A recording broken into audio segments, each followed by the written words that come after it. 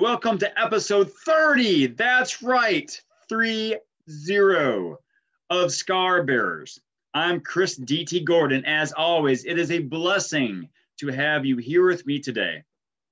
And as always, Nate Barron, thank you for supplying that fantastic theme music. And welcome aboard Britton Barron to the team. Team Gordon, I guess, I don't know, with his post-production skills. If you want to reach out to either or both of them, you can do it at Nate Barron. So I looked, I still don't have any funny or interesting or weird reviews to read. So instead, I'm just going to let you know that you can find me at Linktree. That's linktr.ee/Chris D.T. Gordon. You can find my YouTube, my Facebook, my Instagram, my LinkedIn, and some other things as well, in case you want to see what I have to offer as a professional speaker, as I like to share my message with middle and high school students. Well, today I talk with my friend Nancy Gonzalez. She escaped an abusive relationship and now has become a renowned author, speaker, coach, and podcast host in her own right. I hope you really enjoy this conversation. And as for a sponsor, I guess I'm my own sponsor today, and I am saying thank you so much for joining me on this journey.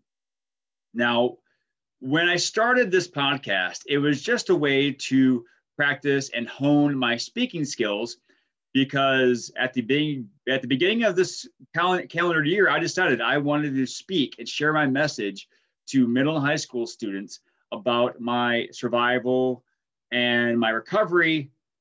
Hopefully they will gain some benefit from it so they can forge their futures, as I like to say. However, pandemics have a way of messing up with things, such as opening schools up. So I decided to pivot and create this podcast. And it has been a blessing to me and hopefully you, as I have met some wonderful and inspiring people in the past year. So I want to thank them and thank you for allowing me to take up your time and your attention to share my message as well as their messages. All right, please enjoy this conversation with Nancy. Hey, welcome back to Scar Bearers. I'm Chris D.T. Gordon. It's so great to have you here with me today. I'm joined by my new friend, Nancy Gonzalez. How are you, Nancy? I'm doing fantastic today. How are you? Oh, I'm doing well, as I always try to be. And so, Nancy, you and I are connected because we both have scars. However, yes, mine are more physical, and you have scars of a different nature. Would you mind telling me about those? Sure. So I am a victim of domestic violence. I'm actually a survivor of domestic violence. And my scars come from 14 years of mental abuse, verbal abuse, and psychological abuse that has lasted me what it seems like to be a lifetime. So I left my abuser 9 years ago, and it's been very difficult to adjust to my new world, simply because sometimes those scars still haunt me and they still have triggers. However, through counseling, through a positive mindset, through thinking positively, that's helped me to overcome a lot of those scars. But there's always something that's hindering behind all of that, that I work real hard to make sure that I move forward. If you don't mind me asking, Nancy, what are some possible triggers for you? For me personally, my biggest trigger is being around people that drink. My ex-husband used to drink 7 nights a week to a point that he would pass out. If I am it could be at a party or even a bar or anything like that, and if people are drinking alcohol around me, I'm okay. I'm okay with that. I get triggered when I hear someone raise their voice or someone starts fighting with someone, because you know that anytime alcohol is involved, that kind of behavior is heightened. that kind of trigger really upsets me, just because I think my brain goes into that mode of, uh-oh, someone is intoxicated, someone is fighting, someone is arguing, you're going to get attacked. I'm lucky enough to be with someone now in my life that he knows that that's a trigger for me. So usually I've been told that when that happens, I get a very glazed look over my face, because I think I start having anxiety and I go into kind of a panic mode. So luckily I'm with someone that recognizes that behavior and moves me from that situation. Another trigger for me for a long time, and I'm better now, but for a long time was loud noises. Because he would bang a lot of things, or he would punch doors, he would punch walls. So those loud noises used to bother me a lot. I've gotten a lot better about it because now I know how to ground myself with breathing techniques, and I know things to say to myself to realize that I'm out of that situation and I'm safe and I'm okay. Now, would those triggers be considered signs of post-traumatic stress disorder? Yes. Yes, it would be. Okay. Mm-hmm. All right. Well, I first of all, I want to express my gratitude that you're with someone now that makes you feel safe, and Mm-hmm. also helps you in those situations when you find yourself, around people who drink, or around loud noises. Now, you were going to, before I ask my question, talk about steps you had made moving forward, correct? Yes. Okay. Yes. Yes. So some of the things that I have done is I've done a lot of research on anxiety, because along with the PTSD, I had a lot of anxiety. When you're walking on eggshells for 14 years, and actually was probably about 16 years because we dated for a couple of years before we got married.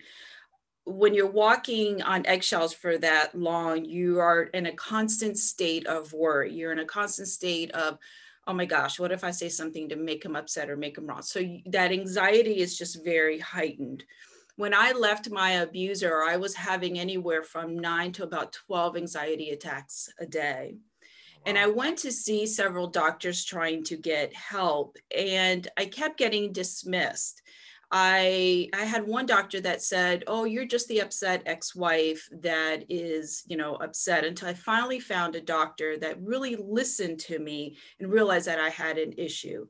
So I was put on medication for a while that was able to control it, but she taught me tons of different little exercises that I could do to control that anxiety.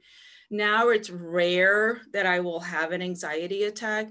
But like I said, at the beginning, it was just so hard because it was taking over my whole entire life. So I've left this abusive relationship thinking that, okay, that's all behind me and I can live a better life.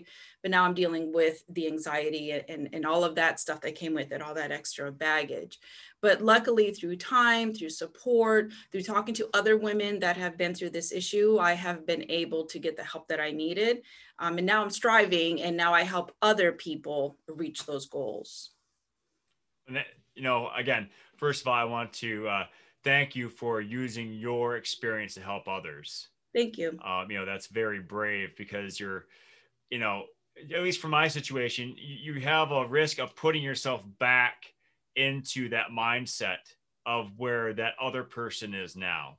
Mm-hmm. And so, I really exalt you for that. Oh, thank you. Definitely. Going back to those anxiety attacks, were they all the same severity, or did they, was it based on the situation? At the beginning, they kind of came and went. The beginning, I think that I was having so much because, I had left the abusive relationship. I had 3 kids and they were young. So they were going through a lot. They went from a home that was already broken, because even though their parents were married, we still had a broken home. But now I removed them from that. And no matter what, that is still their dad. So it was separating from that. I went from being a stay-at-home mom to now I had to go work full time. So that was another change. And then just trying to figure out, what do I do next? How am I going to get food on the table? And how am I going to survive? So there was just so much pressure on me. So that brought on anxiety attacks. text. And then sometimes just the littlest trigger, you know, my ex-husband, and this is a very common trait when someone leaves an abusive relationship, he would call me, oh my gosh, I felt like a million times a day, and text me. So it was just nonstop. So that's where a lot of that anxiety came from, until I finally made that mental note that I'm just not going to let him get to me anymore. And every time that I would get upset about something or worry about something, I would literally say, okay, brain, just shut up. I'm out of that. I'm not in that danger anymore, and I can get through it. And little by little, I was able to get through it. And I feel fortunate, as crazy as it sounds, that I did go through it, because now when I do help other people, I completely understand what they're going through. And that person that's going through it realizes that they're not alone. So to have someone there going through it with you is priceless. It's amazing. Yeah. Yeah, I can totally understand that.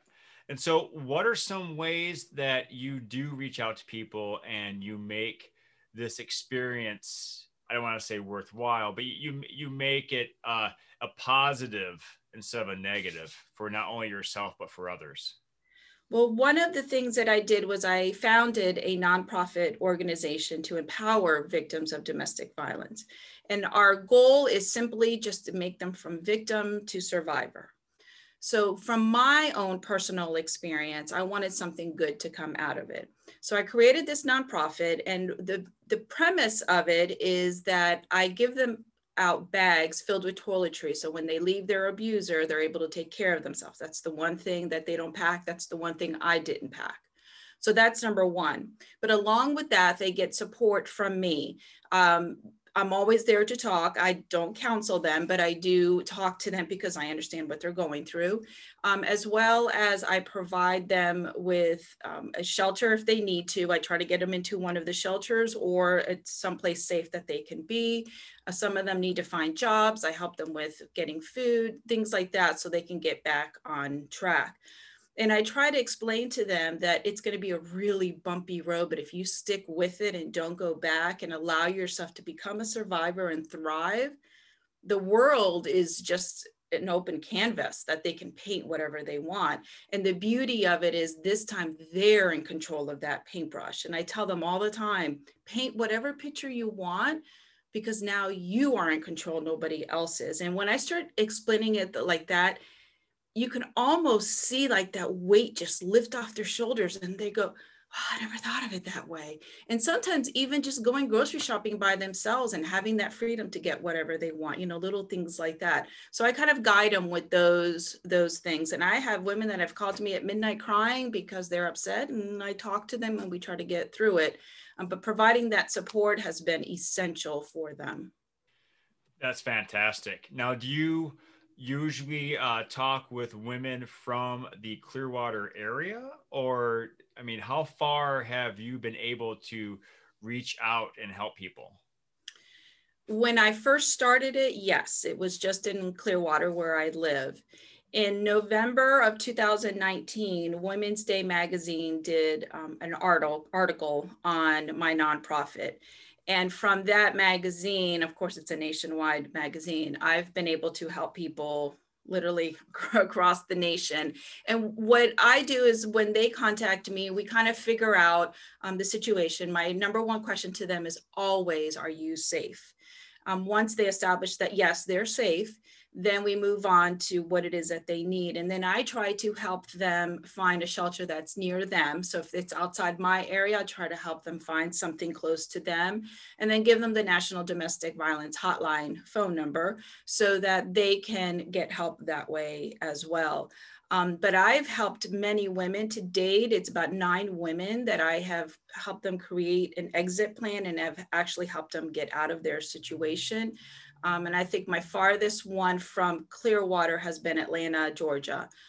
So it's, I mean, yeah, domestic violence, unfortunately, is a worldwide problem. So I try to help out as much as I can. Well, it's great that you are starting this venture and that you're able to have that outreach. What is if you have an ultimate goal for this endeavor, what would that be? Number one, I would love for domestic violence to go away. That would be the ultimate dream. However, we know that unfortunately that will never happen. So what I would love to do, and this is what I've started to do, is create a plan with women, a roadmap, if you will, so that they know what it is that they need to do next. A lot of the women that leave, they're just flustered. They don't even know what they do next. So what I've started to do is help women create their own roadmaps. I call them the roadmaps to success, so they can figure out what it is that they need to do and accomplish their goals. Because just because you're a victim of domestic violence doesn't mean that your life is ruined forever. For me, I consider it to be a blessing simply because I am who I am today. I love who I am, and I love that I'm such a fierce advocate for domestic violence. If you would have told me this, many moons ago that I would be doing this, I would have said, nah, because no man's ever going to hurt me. No guy's ever going to do anything to me. But yet here I am. So just kind of teaching them that it's not the end of the world. It's going to be tough and we're going to get through it, but you're going to come out shining on the other side. That's excellent. Now, what is next for you, both personally and for the nonprofit? For me personally, I'm a public speaker, so I travel a lot trying to spread awareness of domestic violence. So I do conferences and summits and podcasts, really any opportunity that I get to talk about domestic violence.